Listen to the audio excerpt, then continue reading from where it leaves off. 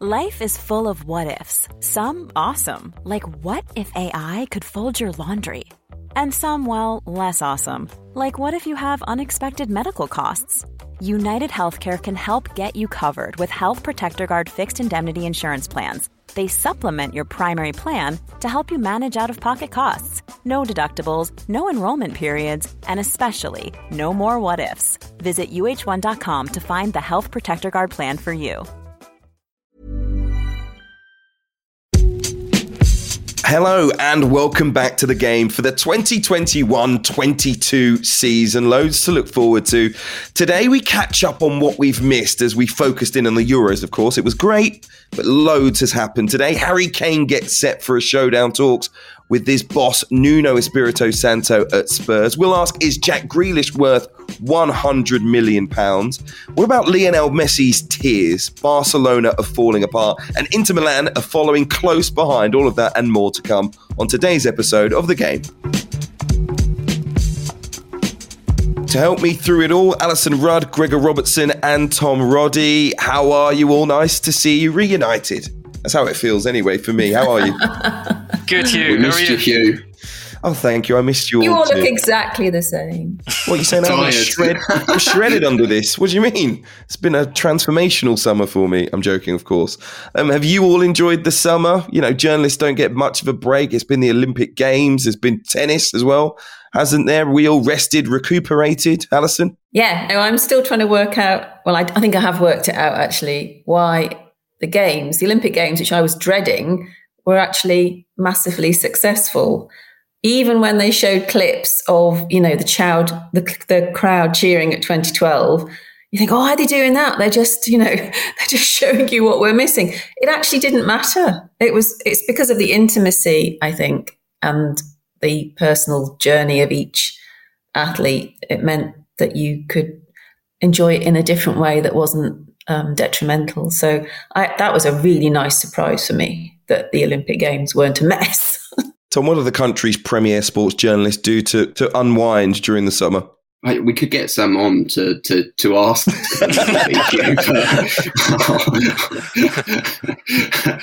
But pretty much, I mean, I found this summer funny because even from the very beginning, it was such a long season last year. And I thought, oh, the Euros, now it's suddenly the Euros because it came so soon after the Champions League final. But soon, very quickly got excited about that. And then the Olympics comes along straight away after that. And I thought, oh, not sure about this. But like Alison said, you sort of get lost.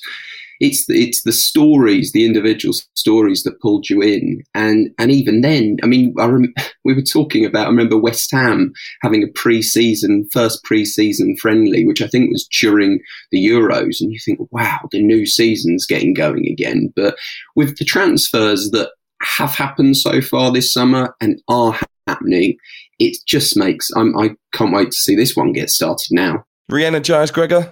But in my 2-week holiday, I quickly came to realise that work with having an 11-week-old baby, work will now be my rest and recuperation. So, I miss my holiday.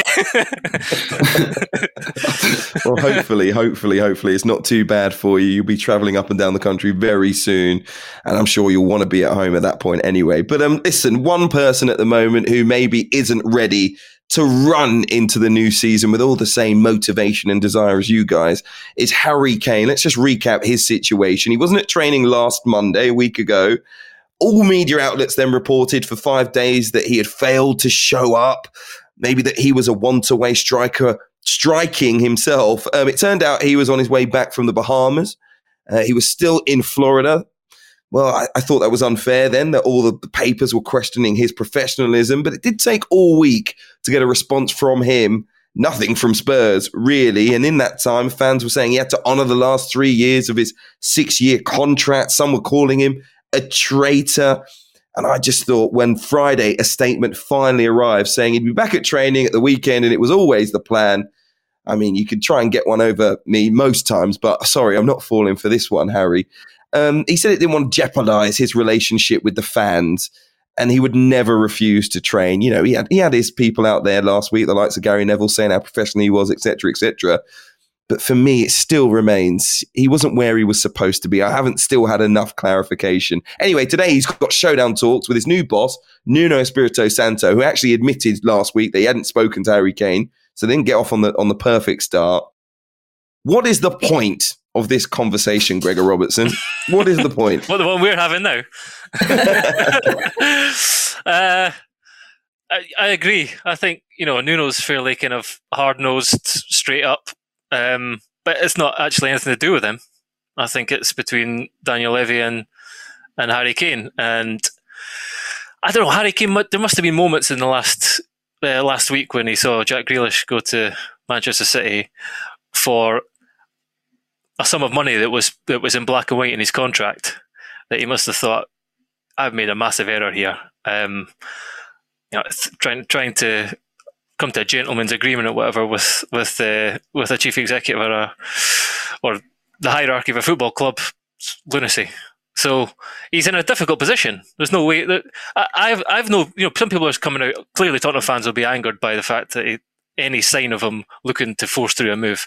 I have no problem with that from footballers nowadays, because it's now or never for Harry Kane, really. He's approaching that age where it has to happen now. And people talk about him signing a 6-year contract, didn't have to do it. Again, that might have been bad advice. But nowadays, clubs want to tie their best players to long-term contracts as well, and that's how they get the best salaries. So I think he's in a difficult position. But if he does look to force through this move, I would have no problem with it. I think that is part of modern football nowadays.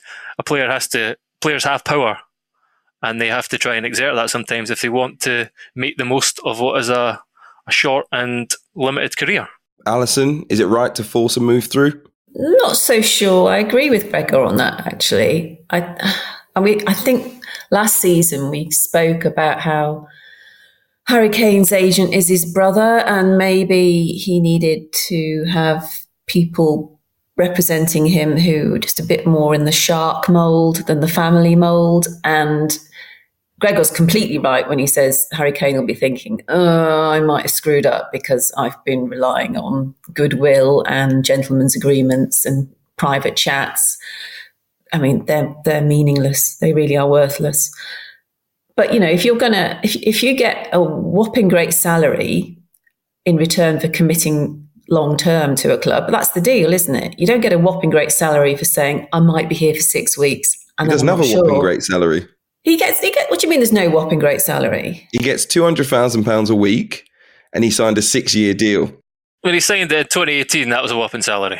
No, 6 months earlier, Alexis Sanchez had been given $391,000 a week at Manchester United. Yaya Toure was sitting on Manchester City's bench for about $350 and never appearing. So at that point in time, Kane scored 30 goals a year. That year in the Premier League, he was the top scorer, and he signed a $200K a week deal. Vastly underpaid for what he does at that point in time. But for me, the longevity of the contract was basically him having an agreement with Daniel Levy to say, right, I won't destroy the wage structure. I'll sign a 6-year deal. I probably want a 3-year extension. Give me $200K a week. I honestly think it was the proposed Messi Barcelona contract, half as much for twice as long. Or you could just say he's not been represented adequately. Well, I agree with that. But the point is, regardless of comparisons, and I'm not sure that's always relevant because you're dealing with the club you're dealing with, he made a pact with, I don't know, it's not the devil, is it? But he made a pact to make long-term future, salary sorted. It's a nice situation to be in. If he feels, if you're saying, Hugh, in some weird way, he was being sacrificial and accepting less than he felt he should be accepting because he felt he had freedom, then that's the most naive statement I've ever heard in football. That's not how business works. You have a deal or you don't have a deal. The frills of conversations or how well you do or do not get on with the owner are irrelevant. And I honestly think what this shows more than anything else is why on earth would anyone with star quality or who believes in themselves, who thinks they might improve, would want to sign for Spurs if they've got options. Because it's like going to blooming jail. you can't get out of it. I interviewed Luka Modric about this. He was really keen not to stir things up and say just how upset he was at being let down by the promises that were made about how easy it would be for him to leave if the right club came along. But they drew it out and drew it, and he said it was painful to be told, of course we'll let you go. And then, no one came out with the pen. No one would sign anything. No one would let him go. We had to keep asking and knocking on Daniel Levy's door and saying, oh, but actually you did say I could go. I mean, it's that sort of club with a reputation for handshakes being meaningless. You've just got to... ridiculously naive set of circumstances for Kane. And he's in huge danger, I think, of the fans who've adored him for so long starting to think, does he not love us? Why was he playing for us? What's going on? We thought he was one of our own. It's what we've been singing for the last God knows how many years. So it's very, very messy. And him and his people come out of it looking incredibly naive. And, we all go on holiday, but we do not turn our phones off for the whole time. I mean, you do not sit on the beach and think I'm having no contact at all. That just makes him look naive. Oh, no, I've been sunning myself. I didn't really know. I thought I was allowed to. He knew what was going on. But it's important to say, although it's going over old ground, that the landscape has changed at Spurs since he signed that contract. So Harry Kane would love to stay at Tottenham his whole career. I think we know that. All of us know that in our heart of hearts. If they were going to challenge for the trophies, and they were on a trajectory when he signed that, when there was a new stadium there, they were a manager who they all had a great affinity with, and, Champions League final was in store. They had, the club was on an upward curve. It looked to be. And the last 2 years particularly have been a disaster. We've been through all that, so we don't have to go over that ground again. And I think he's entitled to look at the situation he's in now and think differently to how he felt when he signed that contract. Clearly, the length of the contract is his biggest. If he'd signed a 4-year deal, he'd be in a much stronger position. So yes, he's had bad advice, but he's entitled to change how he feels after signing a contract that would have tied him to a club he loves, his boyhood club, for most of the rest of his career. That's naivety again, isn't it? No club stays the same. No club has a trajectory you can guarantee. Man City can. That's why he wants to leave now.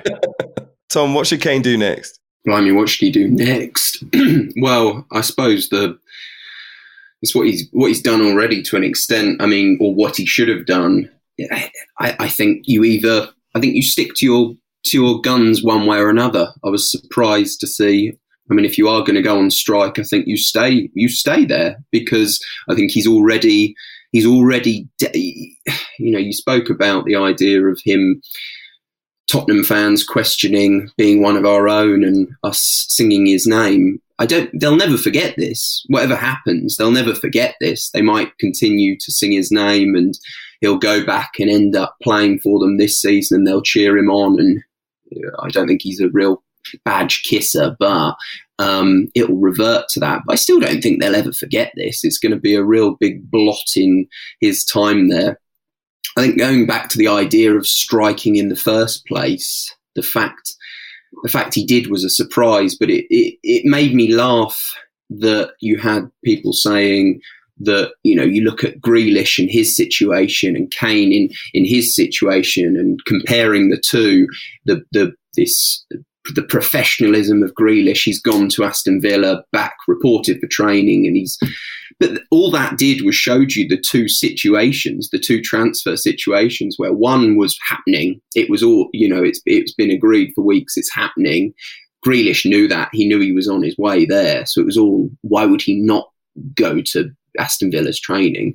The fact a guy like Harry Kane, who, let's be honest, we don't know loads about, but what we do know about him is this kind of very, the first word I was going to say was loyal, but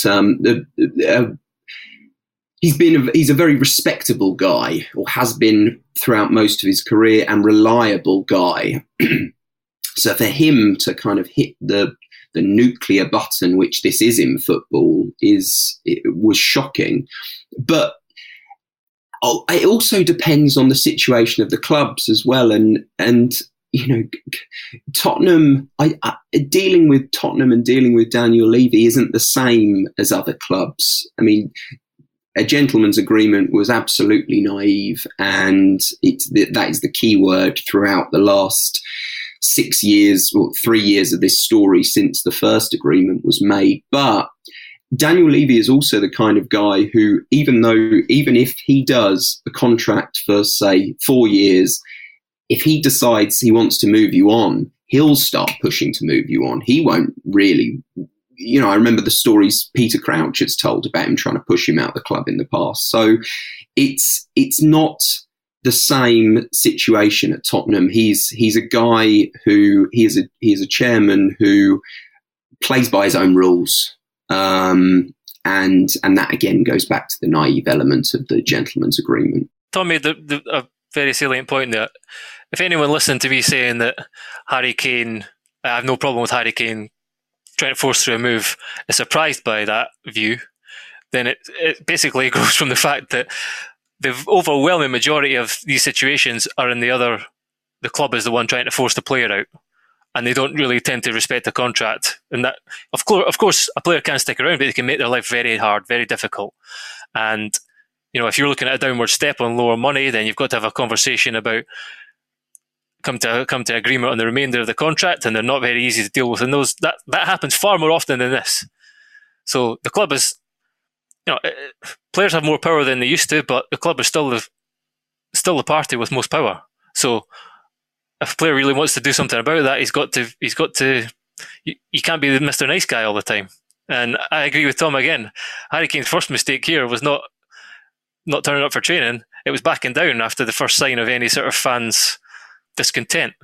What did he expect? I also think as well, Hugh, you asked the question earlier about what is the point in this meeting with Nuno today. I think it is big in a way because of the fact he started to back down, which is to do with the fans. But until the transfer window closes, I think he's still going to be very determined to leave.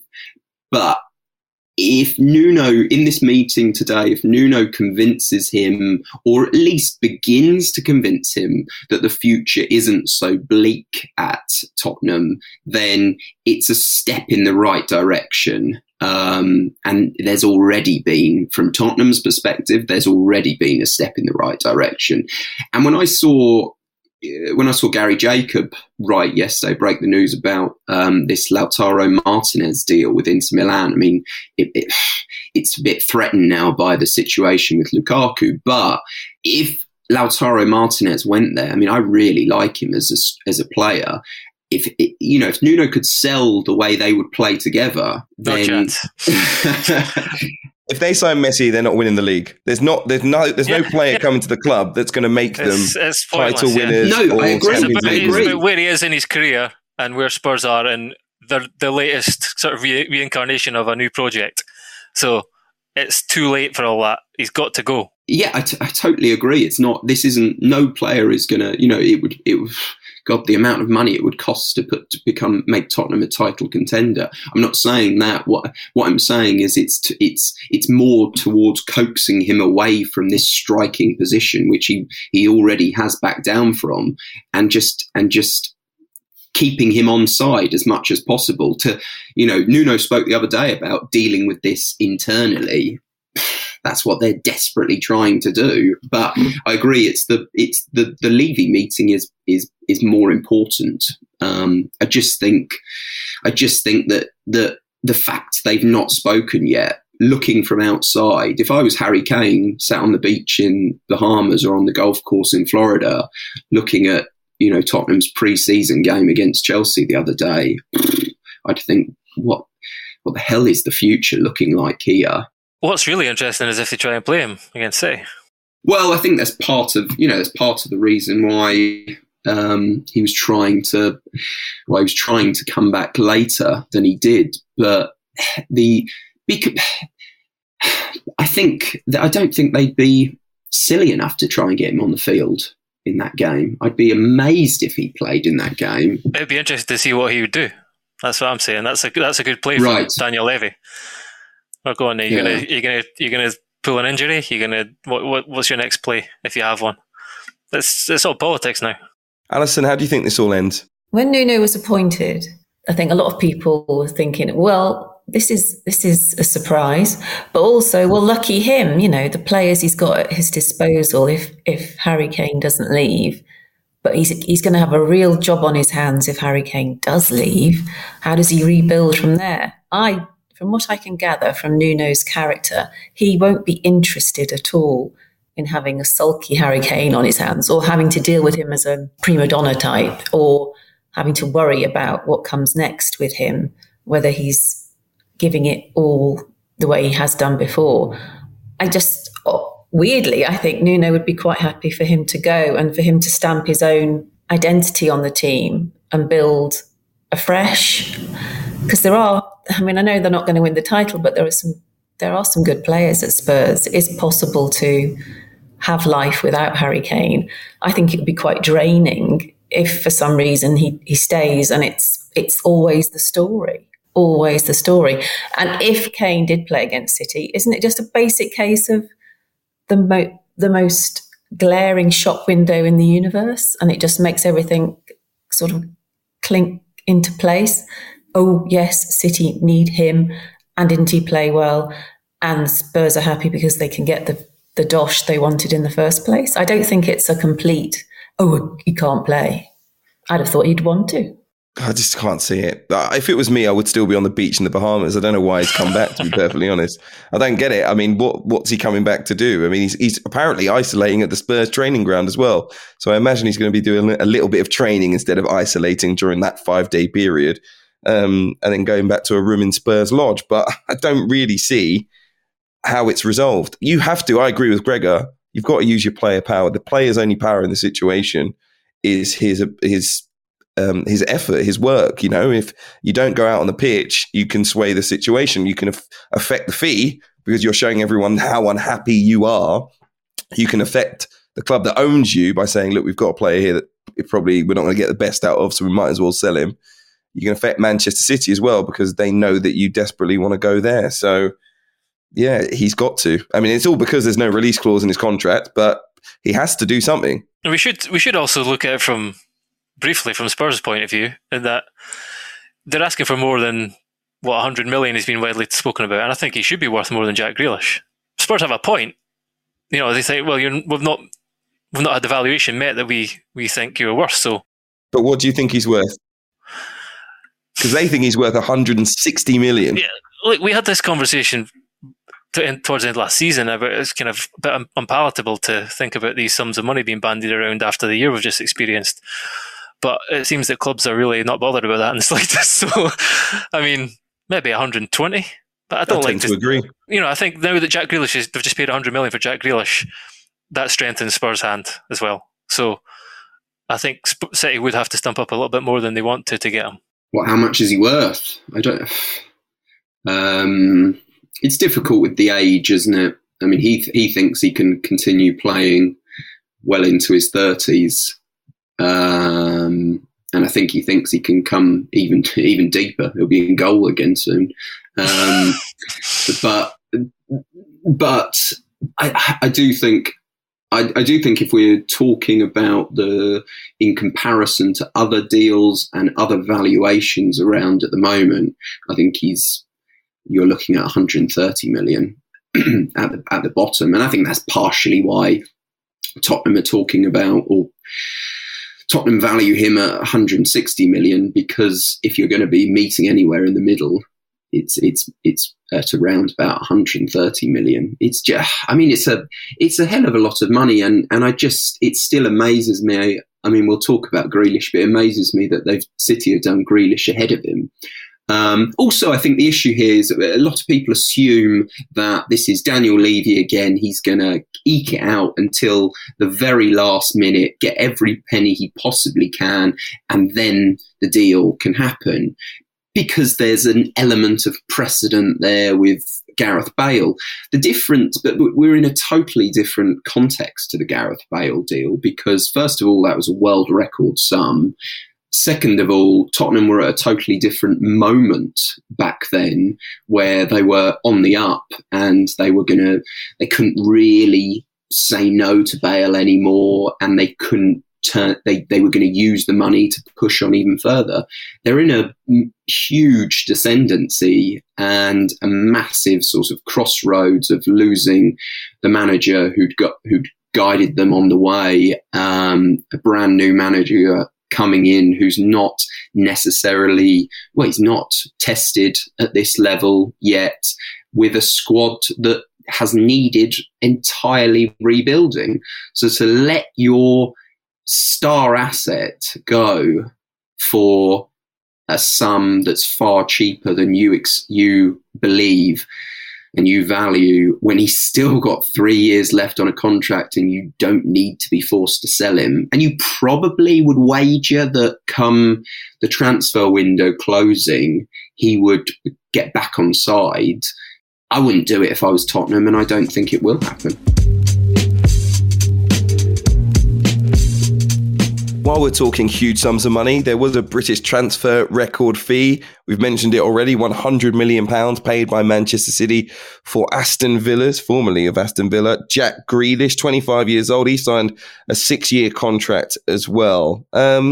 It left some fans basically saying, what's the point? The impression on many after this deal was City are buying the league. I think they were pretty strong before Jack Grealish arrived. So I wondered, Alison, whether you think he'll have much of an impact. There's only so many points you can get. Yeah, I'm slightly baffled by this one, because it's like, it feels to me that Pep Guardiola's buying a project because he's a bit bored. The things I like about Jack Grealish are his fearlessness and his immediate impact when he plays, and just the way that most defenders can't really handle him. So he wins so many free kicks, and he none of them seem to bother him. He gets hacked down, bounces back up onto his feet with his tiny shin pads and keeps going. And he's exuberant. And I think he has a sort of his personality on the pitch matters. There's something joyous about all that. And yet these are not, everything I've just described is not really the Pep Guardiola way at all. He'll be told to do things in a certain way and to blend in a certain way. I just can't believe Pep's bought the bouncy Jack and will just say, do what you like. You're the key player. You move where you want to move. You link up with who you want to link up with. You forge partnerships where you see them. It's not going to be like that. The way we've seen Phil Foden's progress, but blossom, but also be restrained by Pep wanting him to be perfect before he puts him in a certain place, or withdraws him after too many minutes, not enough minutes.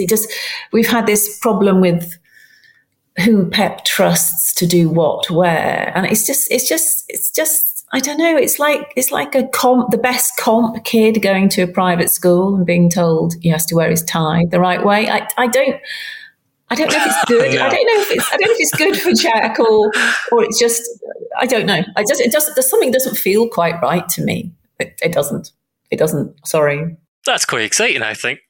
All of that. I kind of agree that it's slightly surprising. But I don't think at the same time we should kind of, just because Jack Grealish was such a totemic figure for Villa and a maverick, doesn't mean he can't fit into a system, finely tuned system that Manchester City and play with under Pep Guardiola. So I think it's quite exciting. I think I'm fascinated to see how if he can step up another level again, playing with better players and those kind of short, sharp passes around the penalty area and add in something that City don't have, which is a guy who gets the ball and always wants to make the difference, always wants to change the game, to win the game, to beat a player, to do something off the cuff. So I think any team having a player who can do that makes a valuable addition. But do you really think Pep Guardiola is going to let him be that player? I think you'll want him to be. You'll want to tell him which areas to be in, and then he'll allow him to do that. Yes, I think a lot of Pep Guardiola's things, attacking kind of patterns, are about making sure that the two wingers are basically playing on the touchline. He could play as a number 8. He's flexible. He could, in that system, he could be like alongside De Bruyne and a deeper line midfielder. So he's got that vision. He can drive from midfield. So I think it's going to be very interesting to see how he's used. And as I say, I'll say it again. I don't think that's all that Jack Grealish can do. I think that he's played in a team where he's grown to be the star of the team and the guy everyone just wants to get him the ball. He won't be that for Manchester City. You could argue that Kevin De Bruyne is almost that kind of figure for Manchester City. And I think Grealish has the ability to have a similar kind of impact for them. So yeah, I think it's going to be fascinating to watch, personally. No, well, I hope you're right. I can just see the sparkle going out of his eyes ever so slowly. Tom, what do you think? I agree with all of the above, which makes this, for me, the most intriguing transfer for years and years and years. And it just amazes me. It feels like another Pep move in that it's not the player they need at all. And I just think it's, where does he go? Where does Grealish go this year? It feels like it might be similar to the Mahrez deal in a way, where he needs that year to settle in at the very least. But there are similarities to be drawn there. It's like he's the lead singer of a rock band joining a barbershop quartet. He's got the ability to kind of do it to an extent, but he's going to need to settle into the way things work here. But I can't believe they've not got a striker in. For me, if they'd got Kane instead of Grealish, they would have been an absolute certainty, as much as you can have in football, an absolute certainty to win the league this year. If Chelsea get Lukaku, which it looks almost certain they will now, then I see Chelsea as favourites if City don't get Kane. I think the other thing to add is it's like, we think, where does he fit into this team? I think Johnny Northcroft wrote a really good piece in the Sunday Times the weekend where he's pointing out that it's a little bit old-fashioned now to think of the starting 11. It's about having a really, really strong 20-plus man squad. And there are players, I think Bernardo Silva being one, who are kind of coming to the end of their acceptance of being a guy who plays 25 games a season and he wants to move on. And so I think there probably is a little bit of regeneration to be done in the squad this summer for Manchester City. They're trying to get some players out.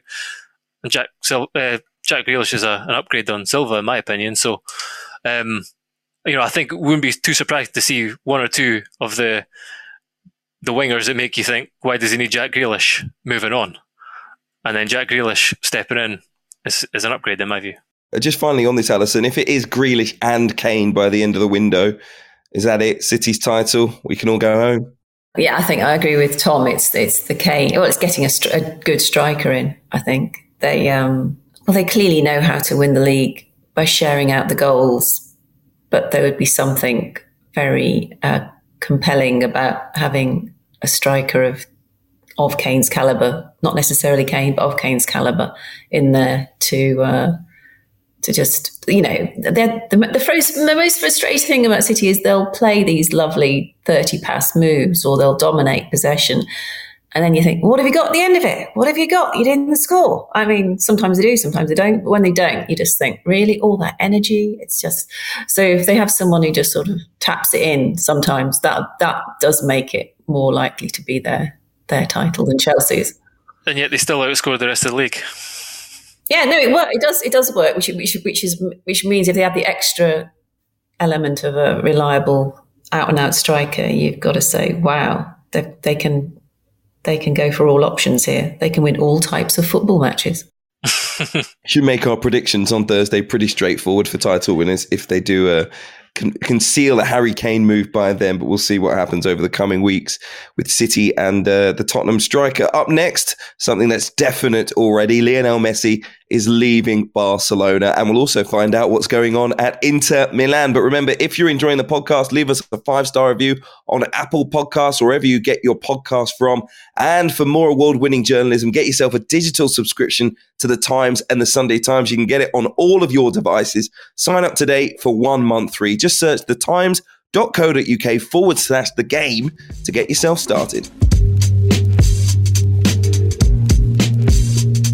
Well, Lionel Messi gave a tearful press conference on Sunday, confirming his exit from Barcelona and ending his 21 years at the club. The record 6-time Ballon d'Or winner is now a free agent and likely to sign a 2-year deal at Paris Saint-Germain. £25 million signing on fee and around £20 to £25 million per season in wages, if reports are to be believed.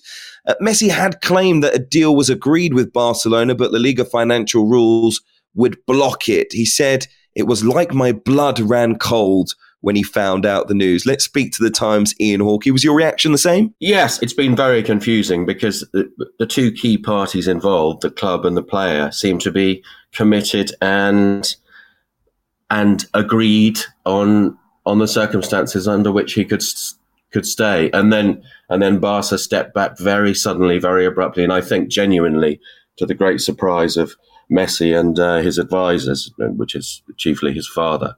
I think they were genuinely stunned, and naturally the club, the city, quite a lot of football is stunned by this because it's all quite surreal, really, because it seemed like this wonderful, unique marriage was going to continue even further.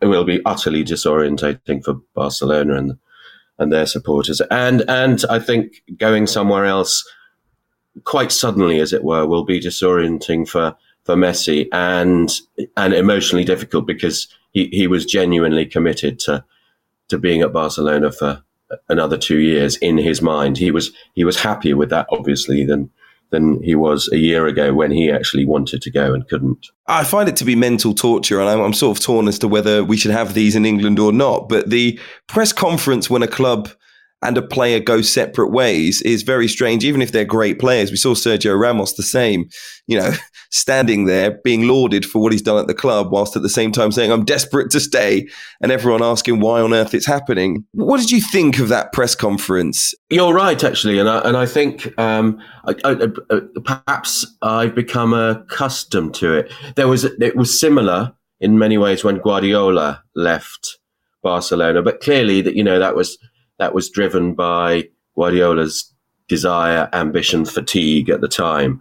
Then, as with Messi, the entire first team squad were there taking up journalists' seats. And yesterday was very, very ritualized. There were hugs from all the colleagues afterwards. And yes, it is bizarre because it's almost masochistic, isn't it? That Real Madrid are there lauding this player and by implication, because of what Sergio Ramos says, saying we can't afford it.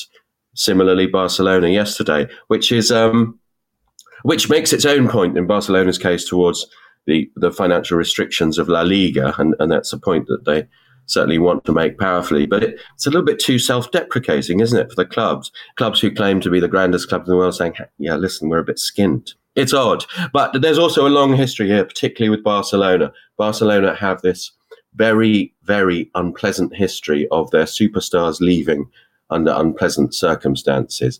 Ronaldinho, Rivaldo, you can go back further. And this is a little bit embarrassing. So there's also a sort of civilized corporate gloss on this one, although we haven't heard the end of it. The blame game of where it went wrong with Messi will go on and on and on and on, and fingers are being pointed at La Liga, at the previous president and his regime that left the club in such financial problems. And inevitably, there will be the question, at what point was it plausible that Messi could have been asked or volunteered to say, okay, you can pay me a little bit less? That's the question that's left hanging. That conversation, according to Messi, didn't happen. So, he's off the hook there. Just further to this, there's another set of villains waiting in this. It's the other members of an overpaid Barcelona squad who haven't been prepared to lower their wages. Now, why should they? You could reasonably ask. But last night, actually, they played a friendly against Juventus, and a couple of players were whistled, and it's clearly because they have been identified as individuals who are being paid too much, cheating their living, and because they're being paid too much, they could have said, "Oh, cut my wages," so Leo can say. Very simplified, but this is a perception. On that blame game, how much blame do you think La Liga and the president of La Liga, Javier Tebas, have to shoulder here? The rules have been around since 2013. They are made from a position of responsibility. There will be financial fair play in operations, so clubs don't overspend and then go bankrupt. There are many reasons for these rules to exist, and we can look at English football and say if something similar had happened, particularly in the lower divisions, then English football might be in a better condition. So the rules are the rules. They're known to everybody. I think there is an argument that because of the pandemic and the huge impact that has had on income and revenues, maybe there was more of a case for La Liga to say, okay, these are our rules, but because of this unprecedented circumstance, we can be a bit more flexible over this year and next year or whatever. So there are legitimate arguments to say that might have happened. Joan Laporta says the debt at Barcelona is 1.2 billion euros. The pandemic losses that you mentioned, he says, will be 487 million euros as well. The club, though, is still holding on to the idea of a European Super League or bust, I presume. Well, that's certainly the narrative, because that presents a Super League as the sole and urgent solution to a malfunctioning system. This is going to be with us for a long time. Clearly the Super League in its last manifestation was a total failure, but the idea of it persists. And the problem that traditional super clubs have with the nouveau riche clubs is going to persist. That Barcelona and Madrid will argue that they are entities that generate their own income through football and from football, and they are in an uncompetitive marketplace when the likes of Paris Saint-Germain, Manchester City, to a certain extent Chelsea, and you could think of some others, are getting an influx of income from outside the game, which is far greater than Barca, Madrid, etc. can generate. So this rivalry will go on, and this summer will present it in possibly the starkest light ever in terms of the transfer market. If you see who is spending money and who is having to lose their stars because they say in very public press conferences, we can't afford them anymore. Paris Saint-Germain's the destination? Yes, absolutely. And Messi was very dignified yesterday and very honest and told us all he was being very transparent. He did say, talks are underway. So there's no, clearly Paris Saint-Germain are way ahead in any race if there is a race. And it looks extremely likely now. I mean, these deals, because of their scale and because of the people involved, they don't get done overnight.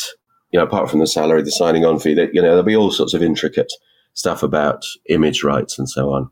But PSG will be able to find the money. Messi wants to play football, so those are the key drivers. Just quickly, let's head to Italy then. Inter Milan look like they're selling Romelu Lukaku to Chelsea. £97.5 million is what's being quoted in the newspapers. They've already lost Achraf Hakimi to PSG. That was one that the fans didn't want to see happen, but they thought it would mean they would hold on to the likes of Lukaku. But it's not just him who could be leaving. Lautaro Martinez being linked with a move to Spurs. That's around 60 million. It makes me think that Spurs will probably miss out on him, but someone else will come in for him who can afford the 60 million as well, because he's a vastly talented player. But the Inter fans must be devastated right now. I mean, it's devastating, especially as they've just made history by winning a title after so long being in Juventus's shadow. They've got themselves into a very sticky financial situation, and there's no choice but to sell. Lukaku was happy and thriving there, but he's acknowledged that this is the only way, and he'll relish the new challenge. The Lautaro situation is quite interesting. Slightly unfairly, I think his stock may have fallen a little bit over the last year or so. He is, he's a really talented centre forward, and in the old days, 60 million would have seemed a good price for him. He was close to going to Barcelona last year, although we now know that actually they couldn't have afforded it, but there was a lot of talk about it. He'll be a very good signing for somebody. I think he will be, yeah. But on Inter Milan's owners in particular, we know their business and their club in China, they had to close. Are they in the right position right now to be the owners of a club as big as this? Clearly not. If you want fit and proper people to be in charge of football and all its heritage and all its importance to the city and the community it's in, clearly you want it to be less of a Wild West. Inter aren't unique for that, although they are quite a spectacular example of how things have gone wrong. And it's a complicated line back to ownership within China and changing political situations on the other side of the world, which obviously impact on what's happening to a very, very proud club in northern Italy who have spent years on this sort of roller coaster of trying to retain their foothold among the elite of Europe, and have gone elsewhere to try and find the investment. And they're not unique for that, but it's hard to see how this ends up with a stable Inter in the short or medium term. It's pretty chaotic there. Well, it was emotional for me. Almost brought a tear to the eye to see Lionel Messi leave Barcelona without the fanfare that he deserves from all of their fans inside a packed Camp Nou. But it is what it is, as they say. Tom, were you feeling emotional when you saw it? Yeah, I was. I don't think you can help it, especially. I don't know whether. I'm sure that's not the way he would have wanted to go out at Barcelona, and I don't mean that in terms of being sort of pushed out when he doesn't want to leave and they don't want him to go. I mean it in terms of being in front of a press conference, sort of blubbing away because he's so distraught about it all. There's a slight element of irony. I mean, things can change so much, but there is a slight element of irony that he did want to go last year and was pushing for that so much for it all to change this year round. But I did feel sorry for him, and it felt like a funeral to an extent, didn't it? The way the other players were sat looking mournfully on, but also it feels this year like a real negative point for Spanish football in general, because Barcelona we were talking about clubs being on the descendancy. I mean, Barcelona are at a real difficult point at the moment where they're losing a guy like Lionel Messi. And where do they kind of go from here? But it makes for an absolutely fascinating situation this season, because if he does end up going to PSG, which it looks almost certain that he will now, I mean, how does that work at PSG? You just assume you'd assume they would be even stronger in terms of the Champions League, which is their absolute holy grail, but also for balancing out. I mean, we've always spoken about PSG as being a team of sort of Galacticos and superstars, and how do you sort of fit them all together? I mean, Mauricio Pochettino has gone from spending 5 years at Tottenham, where he never quite got the players he wanted, to getting, Donnarumma, Ramos and Messi all in Hakimi all in one summer. I mean, it's one of the dream transfer wish lists, isn't it? But how do you balance those egos in that squad? I'll tell you, I'll give you the answer to that. It's Wijnaldum. That's how you do it. Don't forget Ander Herrera as well. There's some real quality in that midfield. I found the whole press conference, I remarked to Ian a few moments ago, slightly odd. I found myself more and more angered at the other players in the squad at Barcelona, not for accepting the massive contracts that have put the club in this position. You know, they never saw the pandemic coming, and you were always going to sign the contract that's put before you if it's generous, but mainly now being worthless. So they can't get them out of the club even if they wanted to, because they've been so poor over the past couple of seasons, the vast majority of them. To see them all sort of mourning Lionel Messi as if their contracts and their performances weren't the reason that he was forced to leave. Yes, okay, mismanagement. You're all screaming at me now from the club in previous years as well, because it was a huge wage bill. Some of the salaries given out were just, I mean, unthinkable, unbelievable over the past few years. And I think this situation is one of the, maybe we'll look on it like a Leeds United situation. You know, one of the things that we'll say, football was massively out of hand. A club as big as Barcelona couldn't afford to pay its players, basically. How big is this generally, Gregor? Yeah, I mean, Barcelona were the first club to generate €1 billion turnover. And it is just, I was reading an extract from Simon Cooper's book about Barcelona, and it is kind of, that came to mind. Leeds United, Peter Risdale, bit like on acid. It's like some of the sums and some of the negotiating tactics where, like, I think for Ousmane Dembele, they had a ceiling of €80 million, and then they virtually spent double that because the agent just played hardball, and they were so desperate to bring in big names after selling Neymar. It's all like, I nearly said something rude there, but, you know, swinging your thingy around as the president. It's kind of, you know, trying to make big statements and rather than kind of a concerted, coherent strategy to assembling a squad. But, you know, I have sympathy for Messi because clearly this, as you say, his contracts have tripled and something like that, trebled his salary in the last 5 years or something. So that's great for him. Fair play to him for trying to get it. But the players that you're talking about they saw that, and you know, that's why their salaries rose as well. They saw how much more he was earning them. And of course he should earn the most, but the gulf shouldn't be too great. And that helped kind of swell Barcelona's debts over the years. So it's just an absolute mess. And I think more and more will come out. But personally, there's another part of me was looking at it thinking this is a blessing in disguise for Barcelona, because they have an enormous clearing of the decks ahead of them, and they're going to go through some serious pain. And to have a brooding, aging, global star like Messi, he would not have been a happy passenger on that journey, I don't think. So I think that, you know, although it's been said that he generated something like a third of the revenue as well at one point when he, you know, he's at his peak of his powers. That's another enormous blow.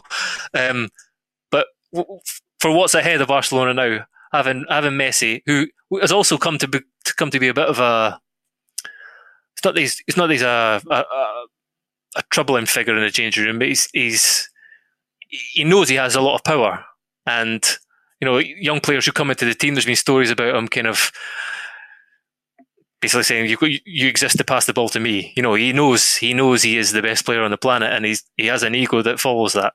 So I don't think with what lies ahead for Barcelona in the next few years, Messi's departure is going to be seen as the end of the world. Alison, what do you make of all of it? A lost opportunity for football to give us something surprising and beautiful. I'm baffled by how fast it all moved and that there wasn't another solution. I mean, PSG say they can abide by financial fair play by paying his salary because of the amount he gives them in terms of merchandising and so on. He's an asset in terms of income.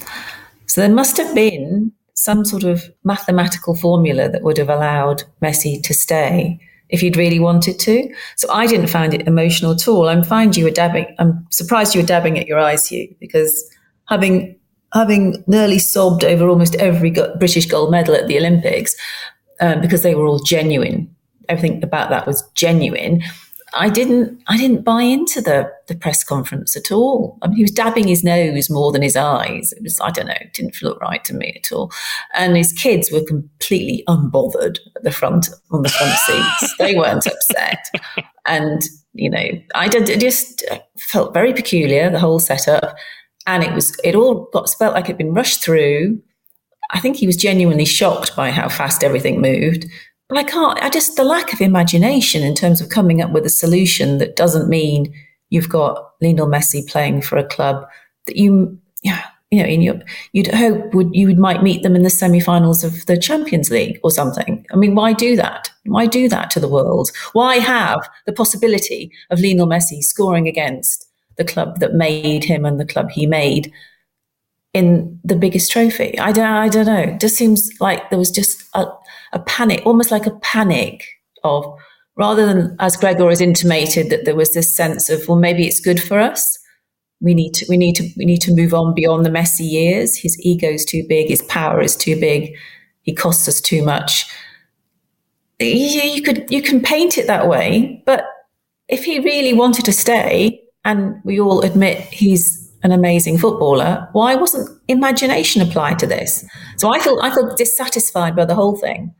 You're missing out on the couple of years that Messi still has to kind of wow us, and he's not at his peak, but still an enormous force at the top level of football. Liga. No, I'm saying Barcelona are missing out on that, but they're also missing out on those really difficult, sad, bruising years where he starts to wane seriously. And what do you do? How do you deal with that? I think losing him at 34. Oh, for goodness sake, Gregor, when you finish this, are you now appearing on a pro-euthanasia podcast? You can't. Well, the minute a player dips, no, we don't want them. They're useless. No, that's not what I said. I said they're missing out on probably another couple of years of Messi still being an enormous force, still scoring more than 30 goals a year as he has. But then there will come a period. Yes, where he's on the slide, on the wane, and try and leave Messi out of the team. Try and leave that guy out of the team. Try and negotiate the decline of Lionel Messi for Barcelona and still be a force in the Champions League.